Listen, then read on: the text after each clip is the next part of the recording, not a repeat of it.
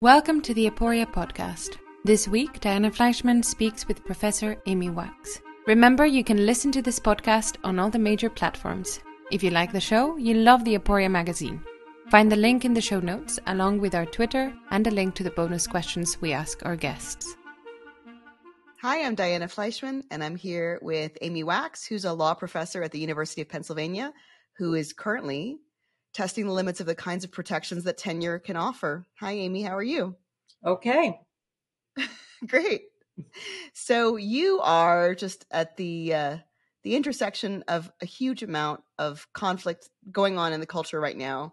And what I really wanted to ask you is a little bit about your background first. So you have a degree in neurology. You're the only person I've ever heard of who worked their way through law school doing neurology. This is an unusual thing. But a lot of your views, I've seen you write a little bit about medicine.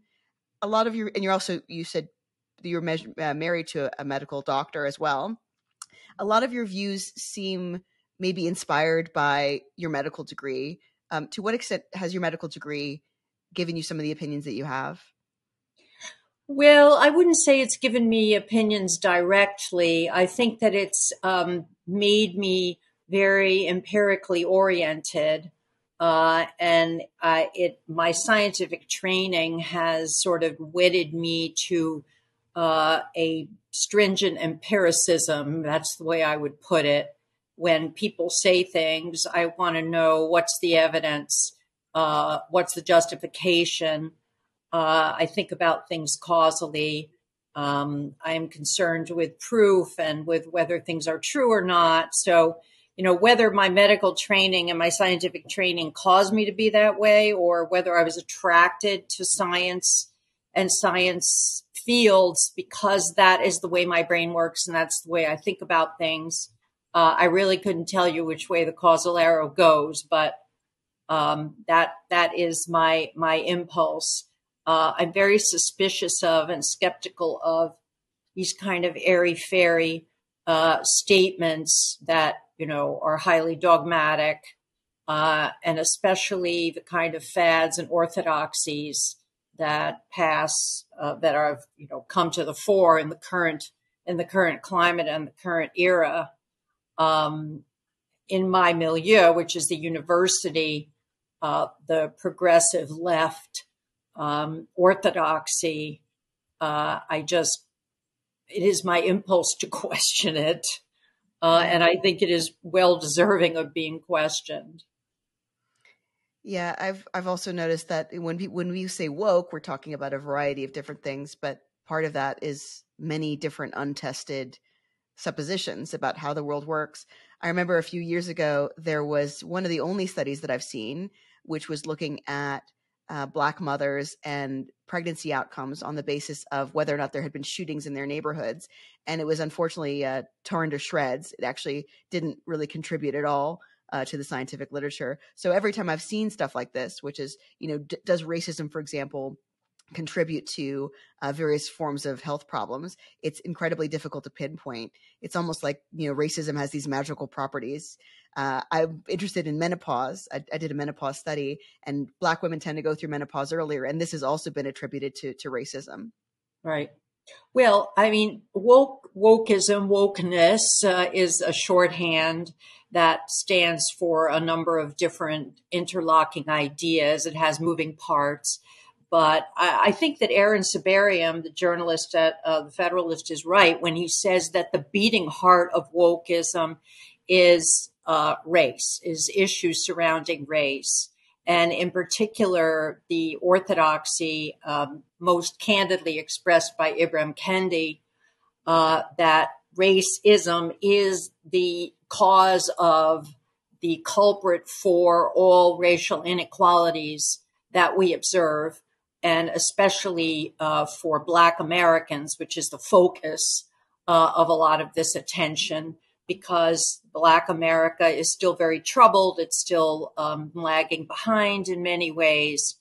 And I think there has been an increasingly aggressive movement culminating in wokeism to exclude any possible explanations that attribute responsibility to Black people themselves, or for that matter, agency to Black people themselves.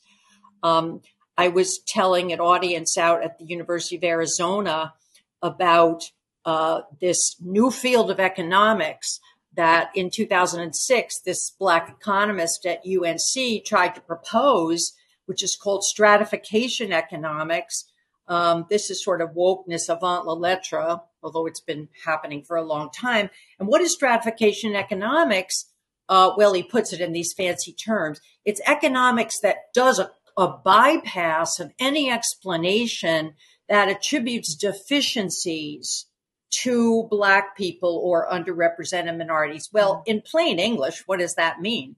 It means that certain hypotheses are excluded ab initio. They are taken off the table. And of course, any economics or social science that does that, that says, well, certain hypotheses, certain explanations, we can't even consider, right? As we can't even look at or examine. That is not social science. That cannot claim the mantle of science. That is not science at all. That is, I hate religion because it's so hackneyed, but it is orthodoxy. It is something else. So that is the sort of thing I think that is going on all over the place now, not just in academia, but in journalism, because journalism gets the spillover from academia. And it's racism. That is the explanation for everything. Sometimes I wonder why, they bother to write a 4-column story about something like why Black mothers and babies do worse, or, any other disparity, when we always know the answer. We might as well just, as Darity says, bypass is a good word, bypass all the work and get to the only acceptable answer. Well, one thing that surprised me when I was reading about you in terms of you being evidence-based is, and many of the most controversial things that you've said have been about Asians. Asian, unfortunately, is a very loose term. It means South Asians, East Asians, and it's quite difficult to pinpoint. But today, you have talked a lot about how different family structures, having children out of wedlock, these kinds of bourgeois values contribute to success. But if you look at East Asians, they actually have the lowest rate of father absence in this country, lower than whites. And I have been really interested in kind of digging down as to what is your why do you think that there are fewer East Asians should be admitted to universities? Why do you think fewer East Asians should be immigrating to our country? Well, I mean, first of all, I've only said a few things about Asians in the context of discussions about immigration and what our rates of immigration should be and what our mix of immigration should be. So it's been very much confined to that context.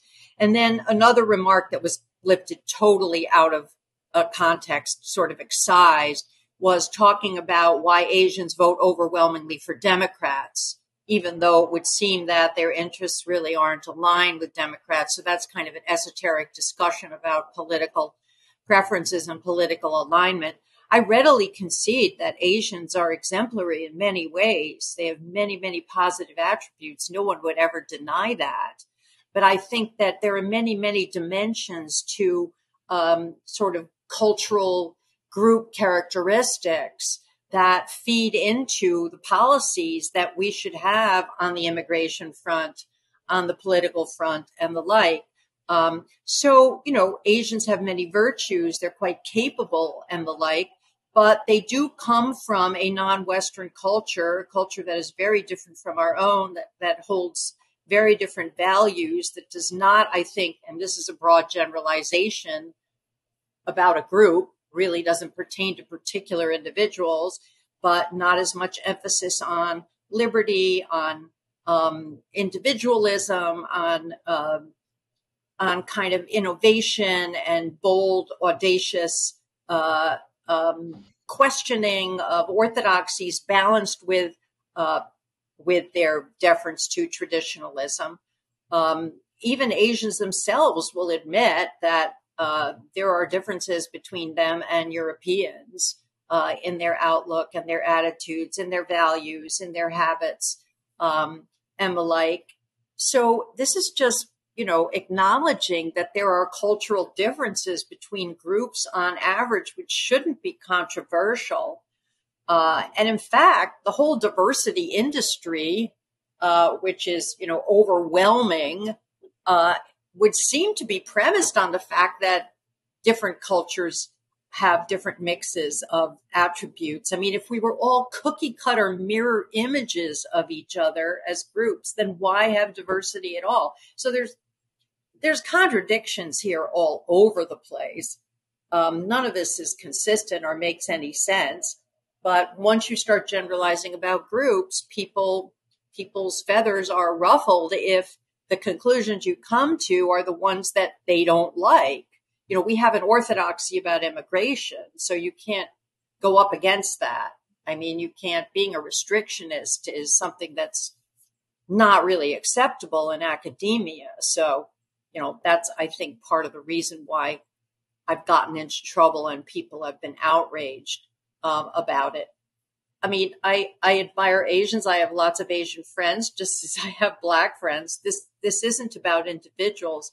It's about what we want our country to be like, the attributes and the strengths that we want to preserve, protect, and defend, the importance of our legacy, which is frankly a British, Northern European legacy primarily. How much of that do we want to preserve, or do we just not care? Issues like whether there's such a thing as magic dirt, to quote Steve Saylor, and I know Bo Weingart talks about this too, that when people come to this country, they lose everything about themselves that is distinctive. I mean, there are a lot of really tough issues here, and all I'm trying to do is bring them out into the open. But this is the thing. If I could just say one more thing, I think what's going on in academia right now is people do not want to make arguments. They want to ban arguments. The left that controls academia wants to ban arguments. They have become the stupid party. Used to be the conservatives were the stupid party. But now the tables have been turned and the progressive left is the stupid party, because you can't say this and you can't say that, can't discuss this and can't discuss that. There are so many rules and prohibitions that you really can't talk about anything. I agree with you that it's unfortunately a taboo conversation to talk about who can be good stewards of nations and democracy and complex systems that we need. It's an unfortunately taboo conversation to talk about whether or not, everybody should vote or has an interest in voting. I know that some countries that have mandatory voting have certain problems because the populace is just not very interested in educating themselves. And the idea of, can anybody who immigrates to this country be a good steward of the systems that we have in place? Are they going to support those systems? That's taboo for two different reasons. One is because it questions that people are similar across races or ethnicities in their orientation towards what you would call liberty. But it also is taboo because people don't even want to say necessarily that our systems in the United States are necessarily good or necessarily have provided the peace and security and liberty that we all enjoy.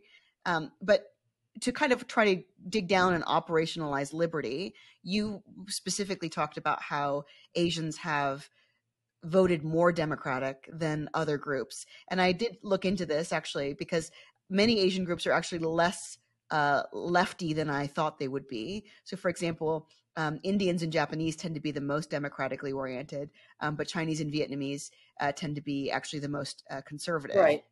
And if you look at many of these groups, they're actually more conservative than Jews, who tend to be, 3/4 Democrat leaning. And, because of the turn since BLM, there have been some chatter about East Asians becoming more conservative, similar to, I'm sure you remember the rooftop Koreans during the LA riots, defending their businesses and actually becoming somewhat of an American symbol of, defending your private property and capitalism. So one question that many people wanted to know when I asked them about what I should talk to you about was why, let's say that there was a group of 2 million Jews that needed to leave or wanted to come to this country for some reason, and you knew that they were going to be democratic leaning, would you have the same attitudes towards that attitude towards liberty as you do towards East Asians? Well, I mean, the Jews came a long time ago into a very different climate. Okay. And many of them were very liberty loving people. I mean, I come from sort of working class, one step above working class Jewish at contingent, which came in the late 1800s, early 20th century, tended to be very, very liberty loving, very pro American, very patriotic. But then they were expected to be because there was a strong ethos of assimilation. However, things have changed with Jews. I mean, Jews moved into, because of their kind of intellectual bent and their abilities, they moved into the professoriate, into opinion shaping institutions and roles, and they became much more left leaning. Jews have always been attracted to these sort of utopian socialist creeds and codes, and the intellectual class of Jews is especially so. And they have, Jews have changed. Their politics have changed. Now there's some suggestion that they're changing back as they're losing status. Eric Kaufman has written about this. So it's a complex and dynamic situation. But, I'm very mixed. I'm 100% Ashkenazi Jewish. I'm very mixed on the legacy of Jews in this country. It's a little bit like Asians. We contributed tremendously to the intellectual life and scientific and artistic life on the one hand. On the other hand, they brought in and disseminated all of these ultra-left progressive ideas, which I think have eroded much of what is good in the culture and have been a pernicious influence. I think the influence of Jews is very, very mixed. When people say, well, wouldn't it have been great if we had rescued all 6 million Jews by bringing them into this country from the Nazis? Yes, because they'd be alive. But on the other hand, it would be reinforcing some of these far left trends that I think have been terribly corrosive of our country. I think Jews have actually abused their privileges and their strengths to insist upon their internationalist cosmopolitan values being adopted by everyone. You certainly see it in the universities, right? And I don't think that they should be doing that. I think that they should embody much more of a spirit of tolerance. What am I really saying? Because I'm a Jew, I have to endorse everything that Jews do. I have to be pro-immigration, no holds barred. I can't recognize the difference between the early 20th century and what our country is facing today. Absolutely not. All of that is a non sequitur. People do sometimes say to me, well, you're Jewish. You have to be pro-immigration without reservation. Right? And I say, no, I don't. No, I don't, because there are so many things that are different now that are going on that weren't going on before. Things have changed. And I don't think that you might not bite that bullet, Amy, but I'm pleased to see that you have bitten the bullet here. Well, no, I mean, unlimited immigration, I think, is not good for our country right now, given where we're at. Yeah. On many fronts, our economy, our culture, the disenfranchisement of white males, the kind of despair of Middle America, the divisions, the cultural and political divisions we experience. I could go on and on of all the ways in which life has changed from the early part of the 20th century. And of course, the ethos of multiculturalism, which is pernicious, which didn't exist before. People accepted that there's going to be a dominant culture, that it's a good thing to have a dominant culture, that people have an obligation to assimilate to that dominant culture. Nobody talks that way anymore, except people on the right. Certainly no one in the universities is allowed to talk that way. Yeah. So I understand what you're saying about assimilation and how it's become sort of a dirty word, but I'm going to kind of press you on this thought experiment a little bit. So let's say a lot of academic Jews, left-leaning Jews, just Jews generally, secular Jews, were out of this country. I know that many Israelis actually come to this country because Israel doesn't necessarily always provide the kinds of opportunities that they want. Would you restrict immigration from Jews on the same basis that you would restrict immigration from Asians, that liberty is not at the heart of their concerns? Well, I mean, first of all, there aren't that many Jews coming here. This is like a total sideshow. So it's not an urgent practical question by any means. I mean, we have a few Israelis coming here because they get better jobs or they think there's more opportunities for research or whatever. I'm not even sure. But I would guess there's just a tiny trickle of Israelis coming here. So it's very hard for me to wrap my head around that.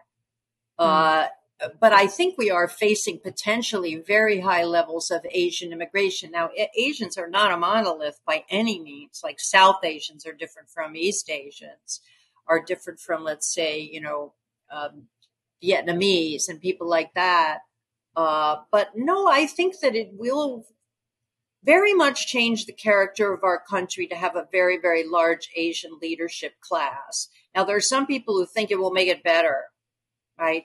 I think it will change it a lot. Of course, we've already changed it on our own motion, not necessarily in a positive direction, and take us away from our sort of fundamental commitments as a country and a culture, commitments to the importance of private property, the importance of a market economy, the suspiciousness towards concentrations of power and big government. I mean, you could just go down the kind of list of tenets, formative tenets of our country, and see how we are just completely drifting away from all of that.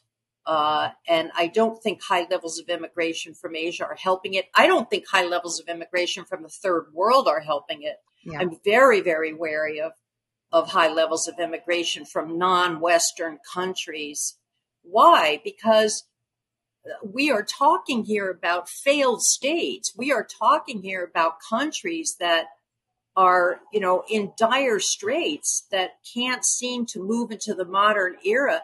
And it's not as if they have to invent the modern era themselves. We've invented it. The West has invented it. We put the guides on the shelf. All they have to do is take down the book and open it up and follow the instructions, but they can't even do that. Okay. So now all of these people are coming from the third world. And why do we think that they can successfully support our system when they can't even imitate our system where they are? They don't seem interested. They don't seem capable. Something is stopping them. Now, the standard issue explanation is colonialism is stopping them, right? Which is a risible explanation, of course, because they were behind us for centuries before the West ever stepped foot in the global South or in Africa. So that's a non-starter. But, we kind of don't know what's wrong. So why would we want to do this grand experiment? I wonder if you actually, just to interject, I wonder if you actually think that there is a tipping point, and if the tipping point is already have been reached, right? You're fighting against this, but it's entirely possible that given that we don't respect nationalism, we don't respect patriotism, right, we don't respect liberty, and even assimilation has become a dirty word, maybe it's not going to really be possible to maintain these systems in short order. I mean, I myself am not a doomer in that way, but maybe you are. Right. Well, I don't know that I'm a doomer. I mean, I think we've done a good job of sort of corroding our own culture and cultural integrity and practices. In part, we've done it in response to this ethos of multiculturalism that we've adopted, that both led to the 1964 Immigration Act, which of course began all of this large influx or instigated it, and has ended up generating this very diverse I won't say multicultural because that's an ideology, but a very diverse society with people from all over the world. So all of these forces are working together and multiplying. And of course, we have the universities and journalism, and once again, the opinion leaders telling us what we have to believe about this, and telling us that we have to see it as a wonderful, unalloyed good, or we're bad people. So we have that. Whether we've reached a tipping point, I really admit that I'm ambivalent about it. I think if we woke up tomorrow morning and, let's say, had a moratorium on immigration, Josh Hammer and I were discussing this because we did a Newsweek podcast, just close the borders like in 1924, except, for a few Danish rocket scientists or something. And no one else, it could come. And we tried to work on the people who are here and sort of bring them, up to speed and reintegrate our male workforce, which of course is, at its lowest points is the Depression, get people back on track in all sorts of ways. The people who are here, the citizens, the people who are part of our country, revived a strong nationalist idea, that the right kind of right-leaning thinking took over, good leadership, and we made some real changes that we could still salvage the place. I really do believe that. But, maybe that's just fantasy land. Too many things would have to change. I grew up in the 50s and the 60s in upstate New York. And frankly, my mind always travels back to what life was like when I was growing up. And I think that is how things should be. I mean, all across the board. I was recently discussing sex education with someone. My view is that sex education should be banned from the public schools. No, zero sex education ever. Like maybe a little bit of plumbing. Well, that would be very good for pronatalists, wouldn't it? In senior high school. The notion that, not knowing about how babies are made causes babies to be made is itself a kind of, popular lefty trope. I think we should return to this at some point because I just don't believe, because none of the girls I knew got pregnant. And if they did, nobody knew about it. I mean, the fact is that ignorance doesn't necessarily lead to higher rates of pregnancy. It's just this understanding that has no evidence behind it. I'm not trying to make fun of you. All right. So this is very interesting. I actually think I have done a dive on this data at one point. One interesting thing is sex education has some influence on the rate of teen pregnancy, but what has a much greater influence on teen pregnancy? There was an MTV show called 16 and Pregnant. Right. And somebody did an analysis of whether or not it aired in specific counties, and where it did air, young women were much less likely to get pregnant. It just seemed it's puzzling to me that so many people can manage to get pregnant now without any kind. You can look up all kinds of things online. It's very easy to figure out how to not get pregnant. But I do think that some kind of incentive structure is necessary, because people who don't have any forward thinking, people whose frontal lobes are not totally developed. And, one other thing about the 1960s is the age of reproductive fertility, or the age of fertility, was later than it is today. So I had my first period when I was 14. That was considered incredibly late. Now young women have periods when they're 9 or 10 years old, and they're able to get pregnant. If you look at hunter-gatherer societies, there's a huge amount of time where young women can have sex when they're teenagers and do experimenting or whatever they're doing without being able to get pregnant. Women can, at the earliest, because of their fat reserves and their nutrition, get pregnant at 18, 19, or 20. So this is a mismatch, I think, between the modern environment and even necessarily the era in which you grew up, in which you were seeing young women not getting pregnant. Well, I mean, all of your observations are interesting, but I think you're making it a little bit too complicated. I mean, I remember, and my parents were not upper middle class by any means. They were Jewish, so maybe that's sort of makes them special in some ways. But respectable girls in high school did not have sex. that's period. I mean, it just wasn't questioned. We were terrified of having sex and getting pregnant. This is like the worst thing that could happen to you. It would derail your entire future. It would bring shame on your family. It would be a catastrophe, literally a catastrophe. And any momentary temptation you might have or attraction wouldn't sway you. It certainly wouldn't sway me when I was a teenage girl. So, that was a whole different mentality. Now you could say, well, that's a mentality that's hedged around with fear and stigma. And I say, yes, bring it on. Yeah, abortion was illegal fear when and you stigma. were. Abortion was illegal when you were a teenager, was it not? No. When I went to college in 1971 and Roe v. Wade was 1973. So, okay. I mean, now in New York, it may have been legal anyway, but, abortion was not even a word I heard when I was in high school. So you think that shame and terror should be normal emotions around having casual sex as a teenager? Well, I mean, having experienced those myself and come out reasonably well, I know some people would disagree. I was not, traumatized for life because of, my great wariness of getting into that situation. It's hard for me to think about it that negatively. What I question is the notion that stigma and trepidation and fear and a desire to achieve respectability are somehow that they have some permanent traumatizing negative effects on people's psychology and their emotions. And I would just question that premise.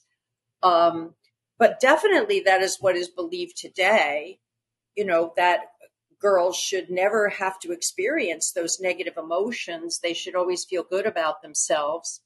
And we certainly never assumed that. And, we were reasonably happy in my high school. I went to a big, small town high school, and had a good time and did all the sorts of things that high school kids did. I'm sure there were girls in my school who had sex. It was very much looked down upon as kind of a déclassé thing. So there was a class element to it. So I think I would agree with you that. And we didn't feel it as a sacrifice. I did not experience it as a sacrifice. It was sort of a momentary passing deprivation, I suppose, in that you weren't able to do what you wanted to do. But, mostly it was what the boys wanted to do because of the difference between boys and girls and teenage boys and girls. I think for young women to come into their sexual prime, it happens when they're a little bit older. One thing that I think is a good development that's happening recently is this movement of women who are considering themselves neo-traditionalist, or even, as I've heard one woman, Louise Perry, say, neo-prudes. So women who say that men and women actually have very different attitudes towards casual sex. The risks of casual sex are extremely asymmetrical for men and women, and not necessarily endorsing shame and terror, but saying that casual sex is an unalloyed good is a mistake. And it's not just a mistake because of unintended pregnancies. It's a mistake because it often makes women feel bad because it's not women's best reproductive strategy, best romantic strategy, best life strategy to have tons of casual sex, because it will often not make them feel happy. It makes men feel happy. And, I've even heard of this idea that casual sex is, resurgence, or the incidence of hookup culture is actually a form of patriarchy because it's something that men want and that women think they want, but they've actually been fooled in some way. What would you say to those kinds of conjectures? I mean, I am totally on board with that. I think one of the pernicious effects of, feminist ideology and of, gender sameness, feminism is sort of this hot mess of different propositions and contradictions, of course. But one is there's one sexuality, and that sexuality is male. I mean, that is the proposition behind the hookup culture, behind these online dating sites like I don't even know the names of them. the one where you swipe left and right, That's whatever. Tinder. Yes, yeah. That notion, which strikes me as just utterly preposterous. Now, that doesn't mean that there aren't, women who are, we used to call them nymphomaniacs.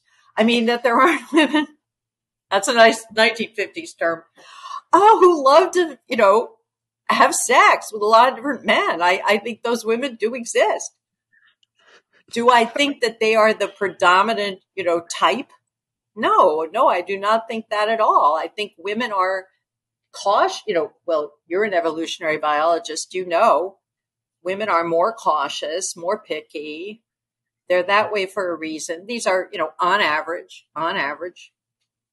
they enjoy sex in the context of emotional connection. They don't necessarily enjoy it without that emotional connection, whereas men are very different in that respect. I mean, I have male friends who, have told me, and one in particular who I like a lot, who says, I would just screw anything. It really wouldn't matter.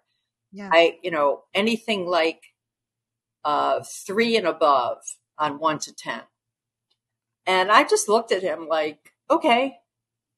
There was this I Portuguese certainly bartender never felt that way. at my college who used to always say, it doesn't matter when you're in the middle. It doesn't matter how attractive she is when you're in the middle. Well, right. Very crass way of saying it. Okay, so you have 2 daughters. I have a daughter. I'm curious. How did you educate your daughters, or what did you tell them about sex and marriage? And, how did you, obviously you're a grandma and your daughters are, I don't know if they're married or divorced or whatever, but did you think that you had some influence on them, or do you think that they just inherited this caution and prudence from you? My older daughter is married. My son's about to get married, and I know my younger daughter would love to get married. She's very much trying to find someone to marry. I was I didn't talk about it very much, but I was very, very candid about my views. I didn't hold back. This progressive parenting fashion of, well, don't tell them what you think, and don't tell them what you think is good or bad. Don't approve or disapprove, because that will alienate them. I did never subscribe to that. My view was, I am going to give them the benefit of my wisdom and experience and my opinion. It's their life. If they want to screw it up, that's their prerogative. They don't have to do what I suggest, but I'm not going to hold back. So I said, marriage is really, really important.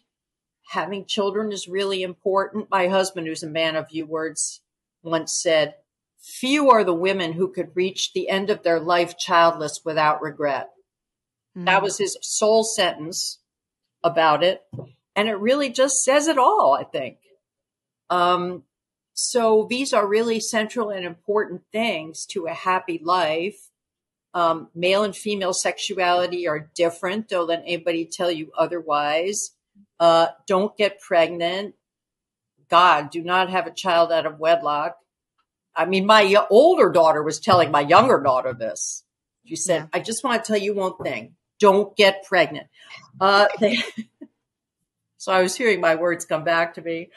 And my son is very traditional, and he kind of knows what time it is, and he gets it. So maybe I was a countercultural parent very much that way, because I had strong opinions and I didn't hesitate to express them.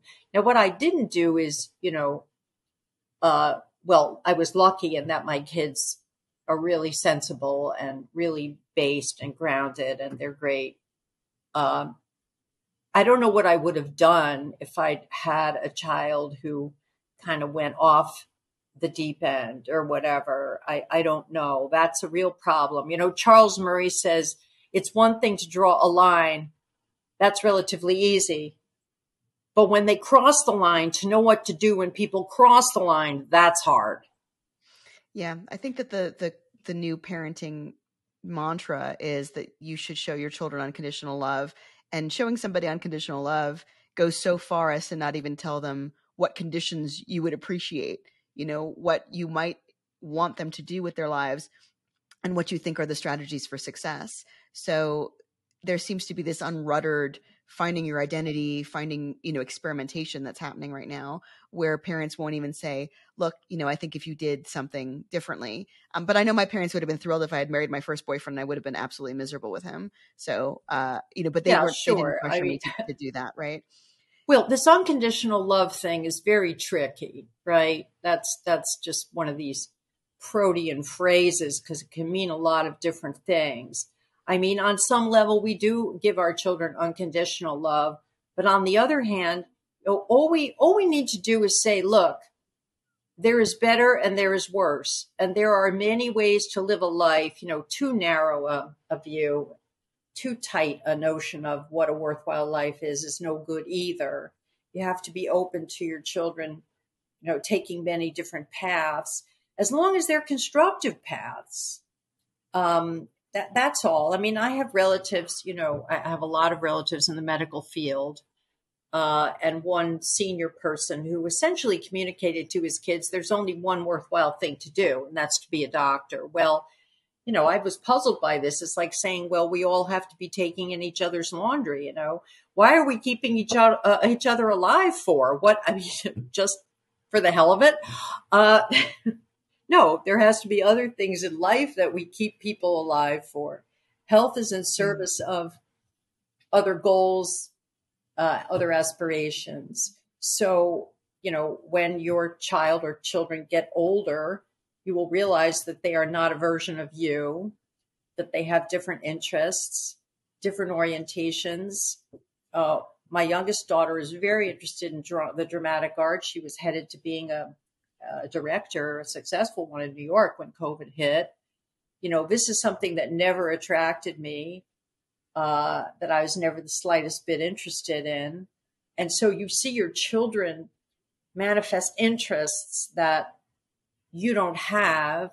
And that's part of the fascination of being a parent. Yeah. Of how did that happen? That sort of thing. I'm curious because a lot of women in your station are either childless or have one or two children. Why did you have three children? Did you intend to have three children? Tell me a little bit about how you planned your life around children and family, because now women are, freezing their eggs. They're most women who end up childless didn't intend to. They just didn't find a partner in time. There's right. this, huge conversation in feminist circles about what to do. And it's very confusing. And I'm just curious what your advice would be.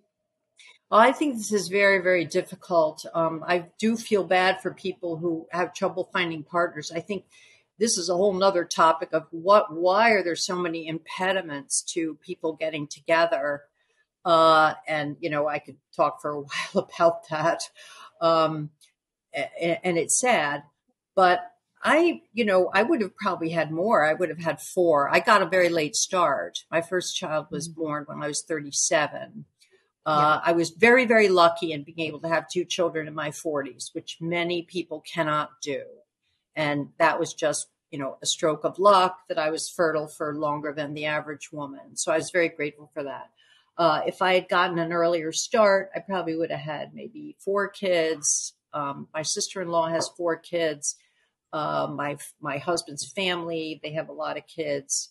I think because even though I was a very career-oriented woman, I will confess that more than most, I had a very strong traditionalist streak. Maybe it's because I'm fundamentally conservative in the way I look at life.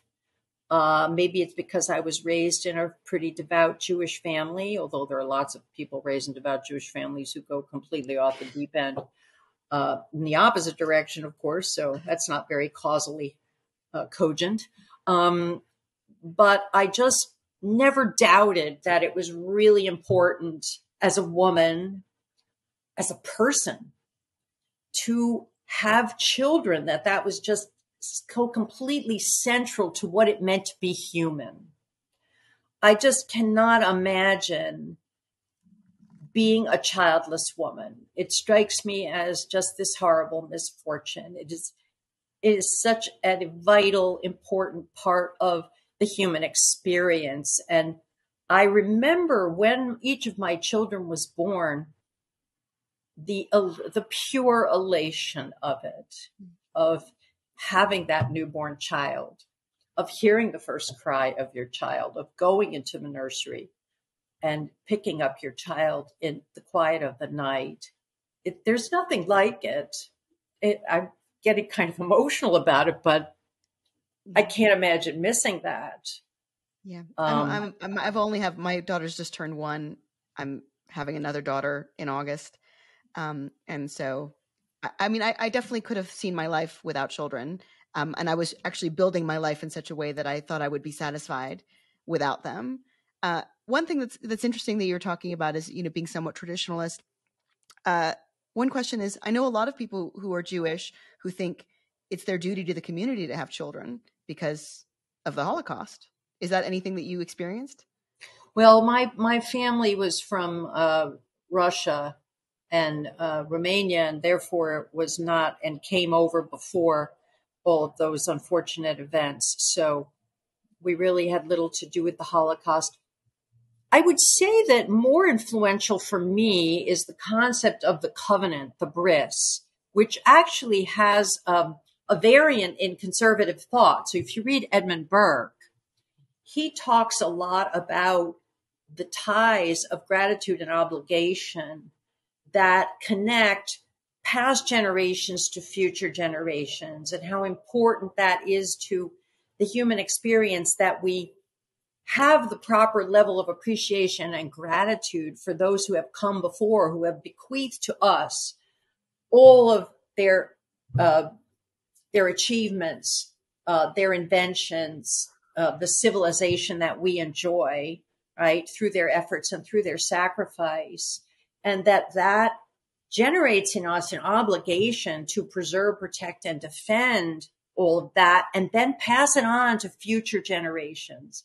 That tie that binds us, that runs through the generations, is so incredibly central and vital. He says, without that, without the gratitude, without the obligation, we are like the flies of summer.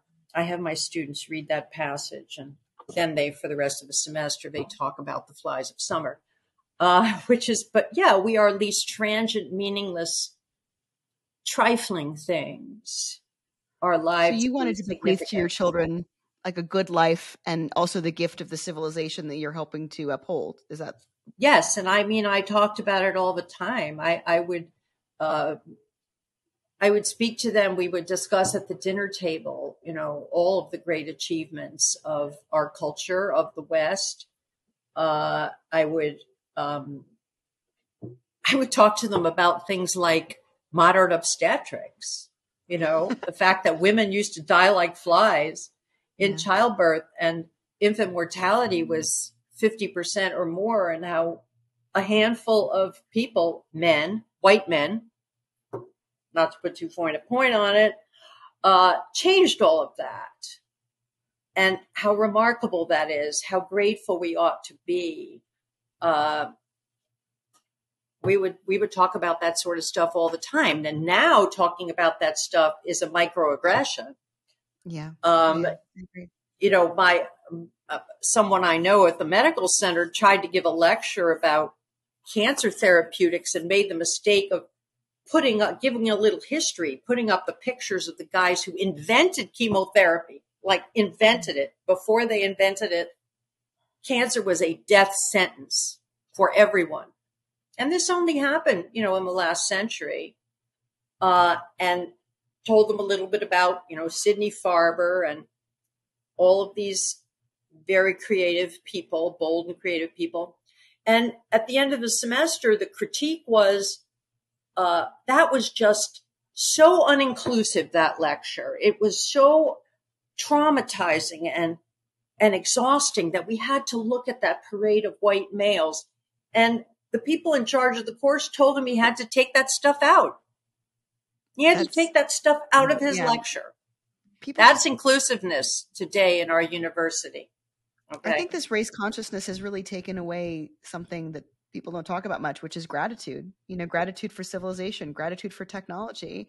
It's difficult to feel grateful for people that you see as oppressors. people or who maybe didn't even deserve just their status. recognition, Yeah. maybe even just the understanding of how this stuff doesn't create itself, that, people go out of their way and put a lot of effort into creating these inventions, these innovations that we now enjoy. So, yeah, I like to think that I had some influence. This is the way I talk to my students. This is part of the reason that I'm in trouble and that they're trying to fire me, because you're not allowed to talk that way. That gets me labeled a white supremacist. Yeah. Yeah. There's one more question about, marriage and family and mate choice, because I think I've ever heard you talk on these topics. Is, you were a very ambitious woman, brilliant woman. Was it difficult for you to find a man that fit your standard?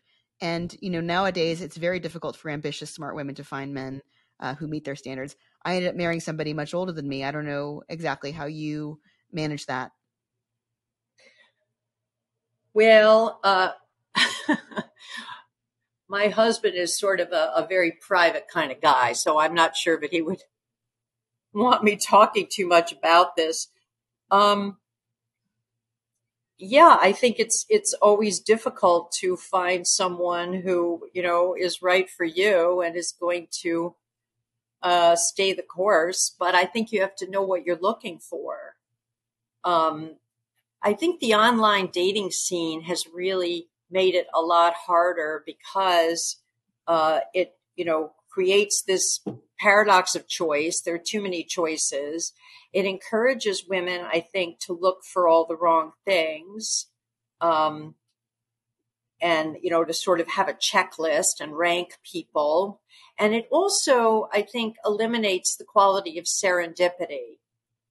When you have this checklist of what it is you're looking for, then you're really not open to being surprised by something that doesn't quite fit the bill. Now, on the other hand, I would say there are certain non-negotiables, right, that people ought to be looking for, like someone who's honest, someone who is strong, someone who can endure hardship. I think if I had to come up with one quality that you really want in a spouse, I would say toughness, mental toughness. I think one of the problems is we are promoting a kind of psychological fragility in young people, which is very hard to reconcile with the ups and downs and challenges of marriage, because there will be rough times. Absolutely. That is inevitable. I said to my son, there are only 5 words that you need to say in your wedding ceremony, for better or for worse. That's it. Yeah. With emphasis on the for worse, to weather those ups and downs. And, mental stability is so important. And yet we're not seeing a lot of mental stability in young people today. It's also difficult, I think, because people are stratifying their partners on politics, right?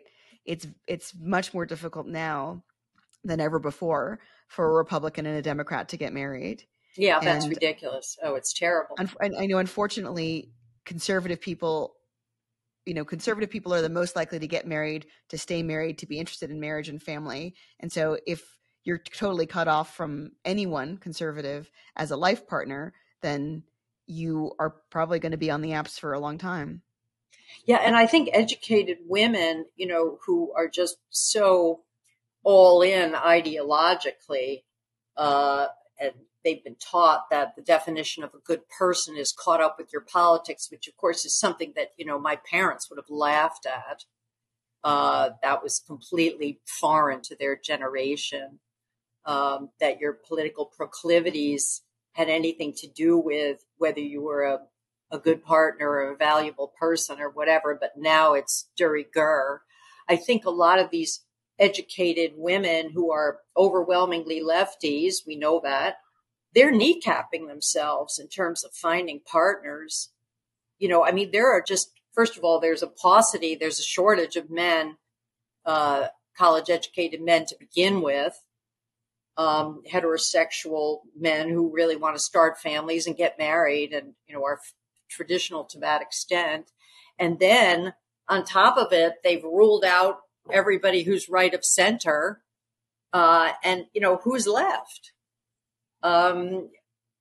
Makes it almost impossible.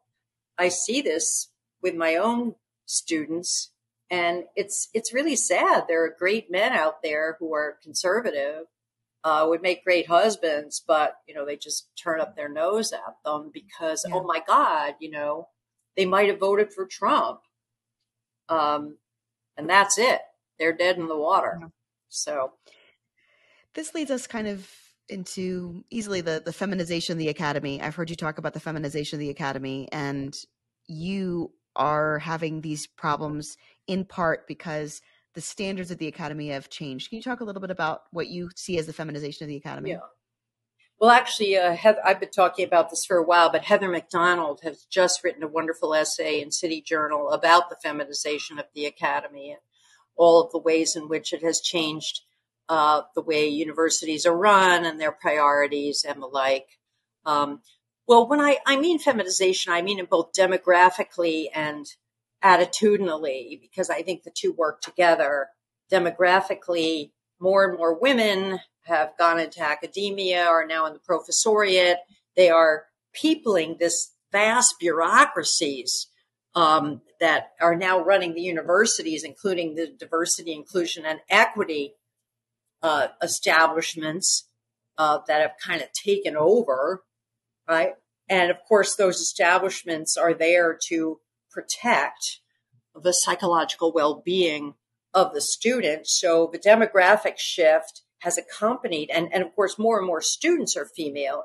In many universities, it's females way outnumber men. At the top of the food chain, in the very selective Ivies, they've more or less been able to keep it 50-50 because they have such a deep pool, so they can manipulate the pool to get the right ratios. But once you get down below those schools, it becomes harder and harder. But anyway, the demography is now reflected in the ideology. The two work hand in hand. So instead of the purposes of finding truth, generating new knowledge, preserving old knowledge, debate and discourse directed at trying to achieve all of these purposes, right? We have, as the paramount value of the university, protecting the safety and the emotional and psychological well-being of the student body. And those goals are simply incompatible with the old traditional goals of the university. They cannot be reconciled because when new knowledge is generated, when hypotheses are being considered, when facts are being generated and confronted, people will inevitably have to deal with some unpleasant matters, right? The world doesn't always conform to your ideal, your fairy tale ideal of what it should be. And of course, where the chickens really come home to roost are the issue of group differences, racial differences, racial achievement gaps, various discrepancies and disparities in our society. So race is kind of the third rail in the hot button issue, but of course everything's been racialized, so it's impossible to even get away from that stuff. Then there's the whole gender issue. And so we've had just like a complete topsy-turvy reversal of what the university ought to be about. I call it the ethos of the kindergarten and the nursery, right? These feminized values that say the most important thing is that everybody feels good about themselves, that nobody is traumatized or hurt or psychologically, emotionally harmed. That is priority number one, right? Yeah. Well, it never used to be that way. And it is the women, including the mean girl gynocracy, in the name of progressive values, that is enforcing this, and they're enforcing it nonstop. It's so interesting that this sex the sex differences that people don't really want to talk about, you can actually consider them as the cause of these different, what you call DIE initiatives, right? How everything has changed in the university can be traced back. One thing that I've noticed about you and some other women who are prominent and controversial is that you are different in terms of sex differences. Would you say that you are masculinely minded, right? Would you say that you have a masculine temperament or a masculine cognitive profile? Well, I would say just as a descriptive matter, if, we recognize that there's a female style, there's obviously a range, there's a spectrum, but there is a female style of thinking and of prioritization of values. And then there is a male style. Yes, I would say I'm more on the masculine spectrum than, let's say, most women or many women. Yes. And that enables me to see the flaws of the defects and the problematics of the feminization of the university. Definitely. But, on the other hand, people are complicated. I mean, I am in many ways feminine. The areas that I'm interested in are sort of in many respects traditional feminine areas. I look at the family. I have studied and written about poverty and inequality, and those are things that women tend to be attracted to. I'm not someone who's sort of an instrumental thing person like highly technically oriented men are, although I did study science and liked math a lot. So, I'm kind of a mixed bag, but I would absolutely say that my thinking style is more masculine than many women. And this is a source of frustration for me. I mean, after all of these, female emancipation, the feminist movement, and everything that has happened, I still see women being women. And, it's okay for women to be women, but it's not okay for women to then take those values and that ethos and export it to an institution like the university, right? That where the paramount values, the most important ones, the ones that will vindicate its purpose, are masculine. And I am disappointed that the men in the universities have not stood up and said, fine, you can come here, you can study here, you can get degrees, you can teach here, but you can't bring this alternative, set of priorities in here because it will destroy us as an institution that we have built up over centuries. I would like to see men get up and defend what they've created. It's really interesting because women are so much less disagreeable overtly than men are. I've heard people talk about panels of experts at conferences and call them manels because it's all men on them. And you ask the organizers and they say, yeah, we asked 10 women to be part of this panel and nobody was interested. Or you see a panel of women who are all just mutually agreeing with each other and it's very uninteresting. Nobody's willing to start the fireworks that actually make things compelling. And you, I hope you don't mind me saying so, seem profoundly disagreeable in all of the right ways. Yeah.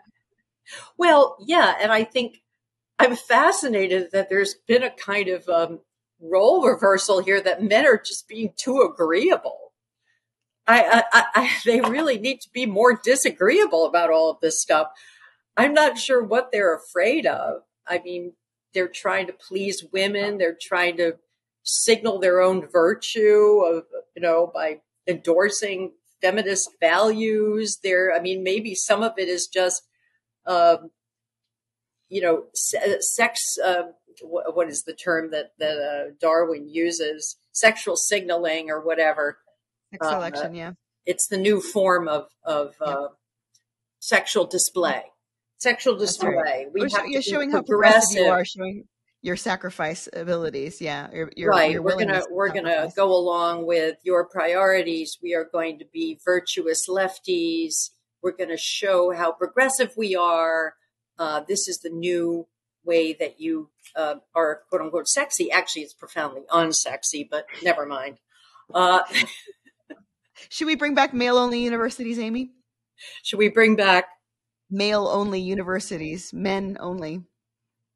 Well, I mean, they weren't that bad, frankly, male only universities. It is quote unquote exclusionary. I mean, I'm enough of a liberal to think that in the name of fairness and justice, we ought to open our institutions to talent. I'm enough of a meritocrat that I agree that, we shouldn't arbitrarily exclude women just because there were women.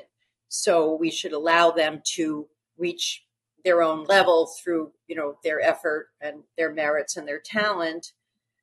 I think the problem came with not opening these institutions to women, but once again, I'll say it again, allowing feminine priorities and values to take over. Now, it's hard when you have an academic institution and you let women in and you make them full members and you have a convention for the institution that the members then vote and decide how the institution is going to be run.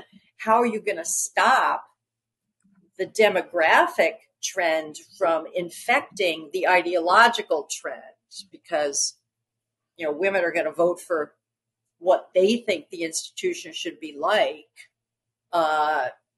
You kind of have to do it through persuasion. You have to do it through standing firm and making arguments and trying to convince people that the traditional ways of running these places were better. You've got the whole problem of affirmative action, too. That's like a wholesale assault on traditional standards, meritocratic conventions, old ways of doing things. That's a whole nother story. So that doesn't help. When you put the two together, it's very, very hard to stand firm against all of that. Just quickly, Amy, how much more time have you got to talk to us? Let's see. Well, like 10, 15 minutes. Great. Okay, then we'll wind down. I know you wanted to ask me some questions. Yeah. So I'm going to ask you about, you'll hear, but we'll try and get this done in 15 minutes. Okay. So, Amy, you tell us a little bit in brief, what's going on and how people can help you if they are interested in helping you with your current situation at Penn. Well, I mean, I'm being, charge has been brought against me, a request for major sanctions because of my so-called behavioral violations. That's just a ruse. I'm being charged because I've expressed opinions that they don't like. They've trumped up a few supposed things I've said to students, but they're not plausible, or they're false, or they're very weak. I think the best way for people to help me, and there's been just almost none of this, is for academics with tenure who are in a fairly secure position, especially more senior people, to stand up and overtly say that what Penn is doing to me is just absolutely destroying any remnant of academic freedom that the institution or any institution might have been committed to. I mean, this case is a huge watershed. If they win this case and they fire me, it is pretty much a new day in the demolition of any plausible sense of academic freedom. So I think people really need to stand up. I don't know why they're not. I think it's indifference. I think it's, I don't know, fear, laziness, this is something unbelievable selfishness. To me. I know a lot of academics at the end of their career who have uncomfortable opinions, things they've been sitting on for decades. If you're not willing to talk about it at the end of your career when you have tenure, or even just when you have tenure, when are you going to talk about it? And as much as I might disagree with some of your opinions, Amy, but they just have you would think they use tenure for what it's for. Right. The young people have been taught forever that the substance of someone's opinions makes them a good or bad person, and that determines their right to speak. I mean, that's just completely antithetical to our whole tradition of free speech, of course. But you'd think that these older academics, with their liberal understandings and commitments in many cases, would understand the distinction. You don't have to agree with what she says. You don't have to support the substance of what she says in order to defend her right to say it. This is 101. This is fundamental, right? Absolutely. But people have lost that distinction, Amy. They think, if somebody defends you, they have to be on board with everything that you say. Right. And people are so afraid of censure when it's just online. You just close your computer, you go take a walk. This doesn't make any sense. Except obviously this controversy has come to have real life consequences for you. So yeah, there are funding pages for you. And you obviously just said, if you have tenure, just say that you support Amy Wax's right to say what she feels and her opinions. Yeah, I mean, I have a fantasy that there'll be a petition of 5,000 tenured professors and university provosts and presidents and administrators saying, stop what you're doing. This is disastrous. Of course, that the fact that isn't going to happen tells you the disaster has already occurred. Absolutely. I'm just roadkill on the road of the culture war. I'm not dead yet, but we'll see what happens. We'll see if they pull back at the last minute, but they will do what they want to do, Diana. It is all about power. There is no principle left in academia anymore, except the principle of the feeling of oppressed groups. That is the highest priority and the most important thing. And of course, that is completely antithetical to anything that, calls itself an education. And it's costing billions of dollars, including a lot of taxpayer money. And it's going to cost potentially the intellectual superiority of the United States. We have some end of episode questions. So the first one is, who is the smartest person that you've ever met? That's a tough one. Now, if you want to hear our guests' answers to the bonus questions that we ask, then you need to become a paid supporter. And you can do that over on our Substack page for just $6.99 a month or $69.99 a year. I promise you it's well worth it. Supporters also get early access to the podcast and to our special filmed conversations, which go up over on the main channel somewhere over there or down below. The link is always down below. And of course, if you liked this, then you will love our online magazine. You can check that out by clicking the link down below. And if you are so inclined, you can find the links to our Twitter and TikTok. Thank you for watching, and we'll see you in the next one. He's too rational. He's too hung up on rationality because that's not the way life is. But that's not a criticism of him specifically. Everything he writes, his ability to, and this is the hallmark of smarts, to synthesize and take the measure of very, very complex information and data and phenomena is nonpareil. There's really no one who does it as well. I keep searching, in Sodom and Gomorrah for the honest man. I keep searching for the lefty who really takes on the arguments and takes them on with honesty. For nonfiction, one is a completely unknown book. Amy, what's your most controversial opinion? Oh my gosh.